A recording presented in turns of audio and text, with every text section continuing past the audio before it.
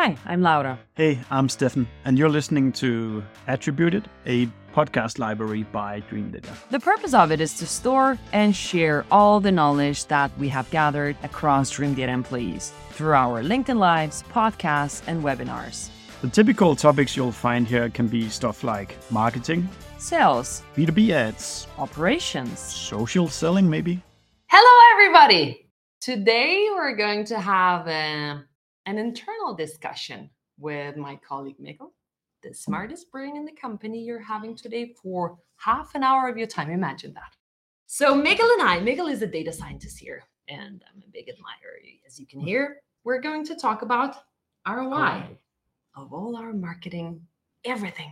It's like when you're a marketer, like you do a lot of creatives and you do beautiful websites and everything. But there comes the time when you have to choose. Are we to go to 3 face-to-face events, or should we continue our webinars? What should we ditch? Where should we cut? Right? Yeah, exactly. So that's what we're going to talk about. And this is what we already built at Dream Data, a way for you to map all of your marketing initiatives and calculate the ROI. Before in time, we used to do that for return on ad spend on your paid channels, already a huge win, but now you can plot everything in. And we will walk through the whole use case of why we did this, who asked for it, and who can use it in the future. So Mikkel, what is ROI in B2B marketing? So generally the ROI, when you talk about it, it's the return on investment. So how much do you get out of spending money on something? And there generally the investment can be anything. So ROI is not necessarily limited to B2B marketing. It can be anything in your company, but obviously here at Dream Day, we usually focus on your go-to-market efforts and those costs around that. We used to have the feature of connecting your ad spend, meaning they are spent on LinkedIn, you spend on Google, Facebook, etc., and connecting that to the activity that brought in. Mm-hmm. So people coming from Google to your website, which campaigns did bring in the revenue. And now we extended this feature to also have anything else you can track, because we also through Dream Data track a lot of things that are not coming from a paid ads platform. Mm. It can be your emails activities, but it can also be your webinars and your live events, your trade shows, your conferences, your podcasts, any other activity that you're tracking through Dream Data. So now we're extending it to be sort of the full suite, which obviously makes the picture more holistic when you're determining where to spend your money. And when we say B2B ROI, why is this so difficult to calculate? I mean, I'm a salesperson. I go to an event. We paid this. I got this amount of leads. I closed this amount of deals of those. Pretty easy, huh? Exactly. And that, in essence, that's what we are doing. Yeah. The problem is doing that in a scalable fashion and in a fashion where you actually, now it's easy for how you're phrasing it there. I went to a trade show. I collected the lead. Yes. I closed the deal. Uh-huh. So my ROI is. Yes. The problem is obviously somebody went to another event, talked to the same person. That person also attended your webinar made by your other colleague. That person also clicked 5 Google ads. So now what is your easy calculation of I collected this lead, I closed the deal is somehow not that easy anymore. Yeah. Because now you actually need to collect all of it and give some attribution weight to it before you actually get the real ROI or get any sense of sensible ROI out of it. That's right. So the whole customer journey picture. Yes. That needs to be exactly a part of it. That's right. So customer journeys are crazy complex. And now when planning the budgets for next year, we need to figure out what brought in the most of ROI in terms of all of those touches. So what is the complexity of it all if you start to think about like all the channels that you just mentioned and all the touches that have happened and maybe even all of the stakeholders over there? Exactly. So you got a lot of sort of different sources coming from this thing. You have a lot of different places where you can collect this. obviously they are also not collected sort of in the same way. We all know about some certain things are easier to collect than others. So obviously there's a sort of attribution sort of model problem or thing to take into account. So obviously it's not necessarily the part of determining, is this thing exactly 102 or 105%? But there's a big difference between finding the ones that have 1,000 ROI and the ones where nobody that saw this webinar after 3 or 4 months turned into any kind of pipeline. There's a big difference in finding those and keeping track of those in a scalable fashion. Here, the very big difference between what you will do, and I guess a lot of people are trying to do this in sort of annual spreadsheet manners, where you collect something here and connect it to another spreadsheet there, and then click through your CRM to find the ones that sort of coincided. That's not really that scalable, or at least it scales very heavily with hiring more people to do it. Right.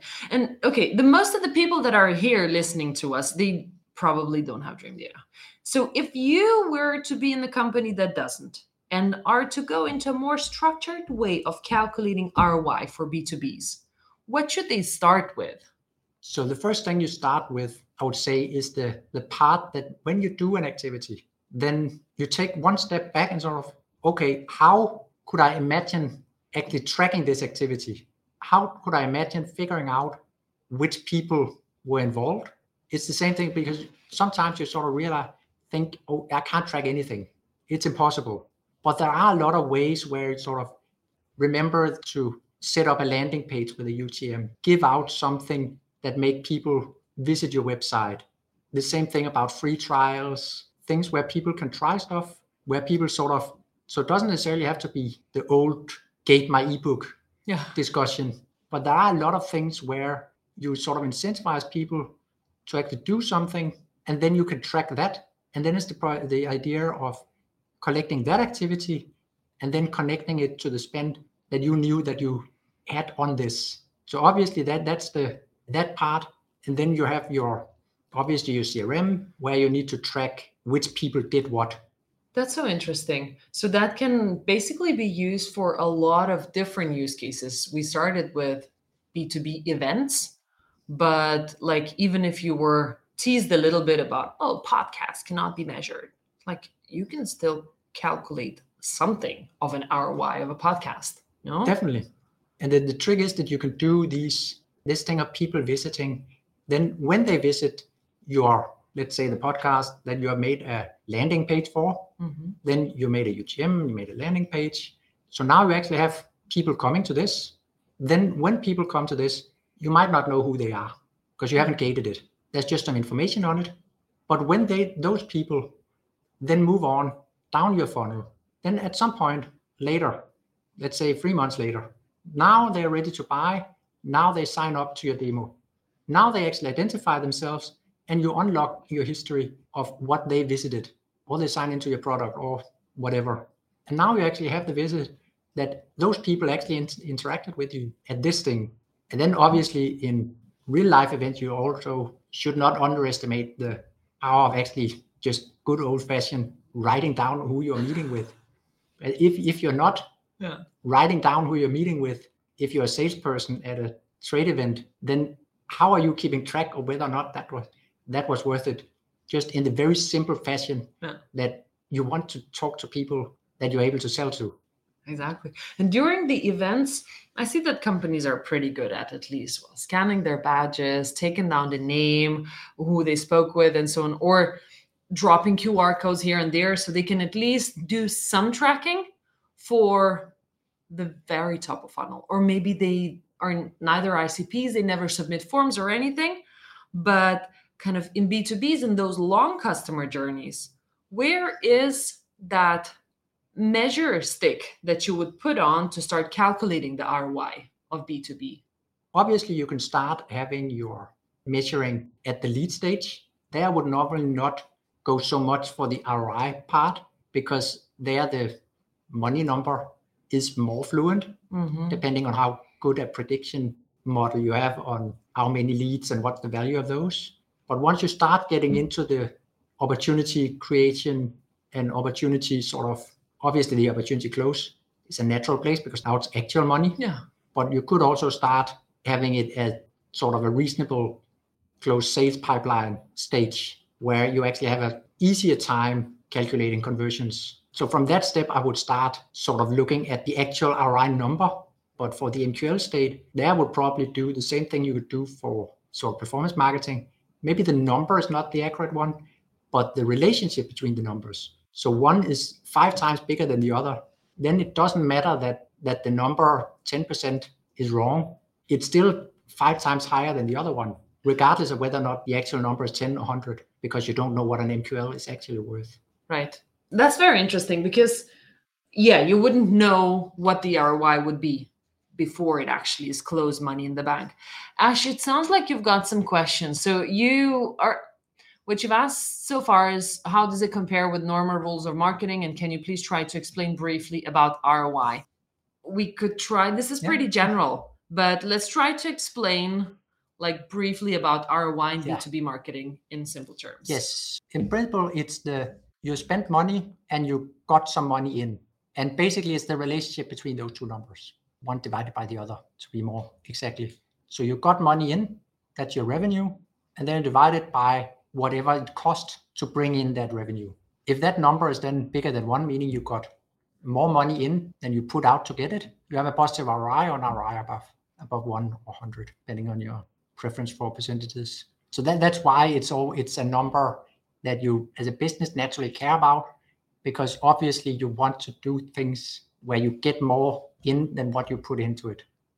Yeah, and in B2Bs, it's also pretty relevant still. That's what we spoke just before, because the beginning of ROI of an event would be like, is this just a lead captured? We're calculating, is it a sales qualified lead created, but you still don't have the money in the bank. So there is the ROI is only the relative number to calculate comparing one event and the other event ROI. And when you've got the money in the bank, that's a totally different deal. Yeah, that's the when you got the money in the bank, that's what you'll call if you call your finance guy, then that's what they would think about as an ROI. Because that's where the term sort of originally came from. Most of the time, marketers will also use it in sort of with estimated revenue numbers, because you want to get something you need to have some measure before the end of the funnel. Yeah. You cannot always wait 8 months, 9 months to actually get the actual number. So you need some measure stick a little bit beforehand, even though you know that it's not the hard finance number. Right. How does the length of a customer journey play into this ROI calculation? It definitely plays into the part that how difficult is it to track, how difficult is it to do it, and so actually do it.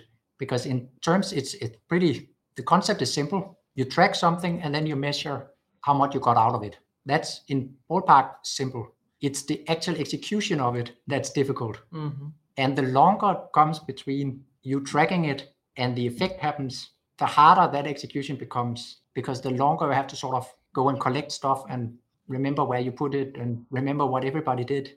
So the length of it is not necessarily sort of complicating the calculation, but it complicates the execution of it, of collecting it. Right. So the data structure that comes into when reporting what you have gathered from that event plays a role into, like, in the length, there is so much mess and so much crap collected together. Exactly. So besides that, what are the main challenges of ROI measurement for B2Bs? So the main obviously you have the challenge of collecting tracking. So obviously you have things that you have trouble tracking. I would say there will always be things in the world you can't measure, but there's also, just because you can't measure everything doesn't mean you don't have, that you throw everything out the window. It's still worth, if you talk to the person in your company responsible for finance, it's unlikely that they will buy your, I don't know anything.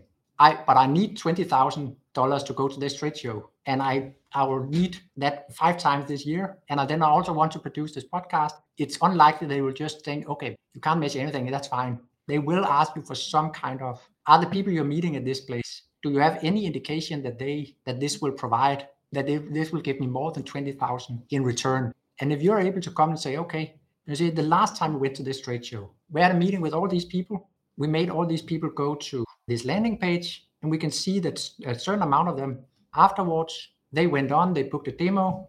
There's this amount of them that are now in an opportunity created space, which represent this amount of revenue that we potentially can close, and we spend this amount of money on it. So that gives us a return on investment on, let's say, 2 times, 3 times, 4 times the money you put in. Then that's a lot of a stronger argument for asking for the next 20,000. Definitely. And if the marketer who goes out and asks for the budget has a little bit of historical data, it's really nice, where at least you're prepared to show where are we going to capture those leads? What are we going to do in order to make sure that we do capture who we met, so we can further track that down the line? Then it will be so much easier for you to ask for more money the next time. Are those the landing pages? Are those just the emails of people? And how are you going to prove that this actually had any value in your pipeline? Exactly. And if nothing else fails, is sort of these landing pages, UTM things. There is also asking people at the demo, where did you hear about us? Then they say, oh, I saw you at the trade show. Then, okay, you have the touch point. They heard about the trade show. Then you tie that revenue back, and then you have that contribute. So not necessarily when you say tracking, it does. That's the beauty of this approach that we implemented now, is that you can have this tracking coming from a lot of different places. So not necessarily you can have your landing page for your event, bring in some of it. You have your salesperson have noted down some meetings. Mm-hmm. Your BDR is asking at the first demo call where they heard about you. And then you tie all of that together. And that's the activity that is brought in, and then related to how much did you spend on it. Yep, that's making stuff much easier. But then I need your opinion. So there are different target groups for the various part of the funnel for marketers. They would say, oh, but with paid ads, we go after one type of clients, then we go for some awareness, then this is events, this is relationship building. How do you put that into like the data perspective? How do we measure the differences in those to show that one is working better than the other? So you always have to, that is the whole sort of branded versus non-branded discussion that I guess comes up. It's the same type of discussion that comes up in Google, it comes up in Facebook, it comes up. It's the various forms of the same type of discussion. And you have to always be aware that obviously things will work differently. If you're comparing apple and oranges, that's not necessarily going to really work. So obviously, if you have your trade show that's meant to be people make aware of you, then you compare that to all the other activities that you do with the same goal. Because obviously, if you compare two things with two vastly different goals, then the discussion sort of needs to happen at a larger level. Then it's the whole company type of thing. Does the company need more awareness, or does the company need leads in the door now? Because that discussion, it's hard to do directly based on a number, right? Because that number represents two vastly different things. But with the sort of tracking part, then especially the awareness you get from physical events, because that's usually something people remember better, whereas people don't remember the Facebook thing they scroll past, even though all evidence counts to that it does matter. All research says it does when you try to measure it, but people don't remember it. Whereas the physical event is very memorable. Yeah. So it's more likely that you'll get the response in your, how did you hear about us? There, a physical event is just much more likely to stick around in your memory compared to the Facebook ad you scroll past. Yeah, and even with the different goals, if we're comparing apples to apples, at the end of the day, you will be asked, like at the end of the year, when planning the next year's budget, where are we putting the money into? So you have several goals that you're trying to achieve, and then you're comparing those specific events, webinars, and your paid, not alongside each other, but more like where in the funnel stages or in which goals are we trying to reach this type of audience and what the ROI is, right? Is there any other challenge that you're seeing that B2Bs usually get wrong with ROI calculations? Yeah, except sort of the tracking part of getting it. Then obviously there's the how do you connect stuff, sort of the spending and the activity. And that's not necessarily a wrong thing people are doing wrong. It's more the thing that people are doing it in so many different ways. Sort of how do you connect do you take all spend that happened last month and divide that by your everything that came in last month and call that your ROI, because that's a totally different number and a totally different thing. So there's a lot of creative solutions about. That's also why the relevance of what is ROI to begin with is relevant defining. Usually it's simpler to calculate return on ad spend when you've got all the touches, but otherwise we've got a question. Ding, ding, ding, ding. Okay, so, and I can't see who that is actually. I'm sorry for this. But in B2B and SaaS, we talk a lot about lifetime value and less about ROI. As we often have long customer relationships, have you considered somehow adding lifetime value to Dream Data? I guess Dream Data ROI calculation, right? So the answer is yes. You can actually do it now. So it's not have you considered adding it at some point? Because the difference between the lifetime calculation and the sort of classical performance ROI is basically just the value you put on it. So it's basically just if you calculate what came in, that's the whole thing about ROI. It's the what came in about what you got, what you paid for it. So then what came in, if you put the contract value in a SaaS business in MRR or ARR terms, then are you putting the ARR or are you putting the lifetime value there? Right. So obviously, sort of to get the more right number, if you care about the actual percentage, to get that number exact, then you would want to put in the expected lifetime of the people that close. Right. So knowing your lifetime value and then putting that in instead of the face contract value. But obviously that also depends a little bit on your business model. Are you expecting to sell repeatedly to the same person? Is that the lifetime? Or is it a recurring business model, which I guess is most common in SaaS? Yeah. So kind of mapping it, what we spoke about early funnel, where you have to guess stuff more or less, like return of investment of events that reach SQL, then you go to new business, but even further, then you go the step ahead of that. Are we investing into the lifetime value of a client? Exactly. Or exactly. the renewal time of a year after? Exactly. And obviously, every time you talk about to get then the true number, then you get an even longer time period than from first touch to close. If you have because then you're talking first touch to actually to churn. Yeah. Which hopefully, if your business is going good, is a long time. So there you'll end up with having the estimated lifetime. Yeah, right. So it's the estimated revenue, which somehow also makes the ROI a little bit estimated. Love that. Like most of that is down to the complexity that it is difficult to calculate ROI for B2Bs. There's so much stuff, data in, data out. But from the recent examples, you're working with some clients that are trying to calculate. How were they calculating it before they got to a point that, okay, we need a tool for this? So I think most people end up doing something that's sort of side-by-side calculations. Because if you don't collect everything into one sort of where you sort of do the same calculation, so most people, but before they end up figuring out that you need to do something smarter or more scalable, then they have their own sort of side calculations. Like you mentioned before, then the salesperson might have, who did I spoke to, and which of those did I end up closing? That's not a comparable ROI to the marketing spend, but it is some form of a performance of what was going on. So you get all these individual performances, which makes it difficult from an overall perspective to get a clear picture of where do I then spend my next money? Because obviously everything could be a good idea, but you don't have infinite money, especially not in this time. So you need to sort of figure out if I only have 100,000, where do I then want to spend those? And that's very difficult if you are measuring performance in 10 different ways, because that doesn't give you a picture on, is this bringing in more than others? That's right. That's a lot of calculations and mismatches I can hear. So one more question is, what's the most fair attribution model to use when calculating ROI? Which one do you use? Opinions. Fair attribution. I could talk a long time about that, because that depends on what is fair.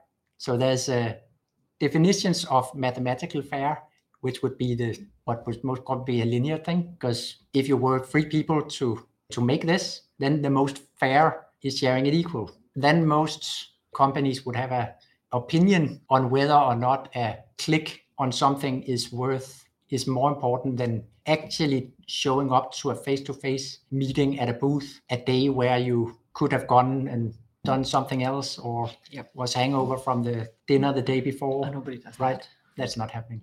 No. So most of the time you would want your attribution model to weigh heavier on those. We see a lot of our customers that go into the sort of more detailed attribution models use things where they weigh exactly those kind of events that we're talking about here. They weigh those a lot higher than simple ad touches. That's because it is a more committing thing. It feels like that, at least. That like you had the personal chat with a person, you collected an email and so on, instead of they just clicked on an ad and read for 5 seconds. In this case, then you would mean that it is kind of a custom linear attribution model where you weight some of the touches higher than the rest, right? Yeah, so it's the idea of the reason why things like W-shaped or full-shaped models exist to begin with. That there's a first, a last, and then there's important things in the middle. And then being a data scientist, I will always value some kind of data-driven approach, right? But that's a little bit harder to explain on the spot why that would pick up certain things. That's right. And there's one thing I need to correct myself on, what we started this with. Miguel is not our data scientist. He's the head of data scientists at Dream Data. And this is important. But with that, thanks everybody for attending. Thank you, Miguel. As always, a pleasure. We hope you like listening to us. Subscribe to our podcast and the ones that we have been guests on. And if you have any feedback for us, just do let us know. And should there be a guest that you think we should be talking to, then pitch us. We're looking forward to seeing you.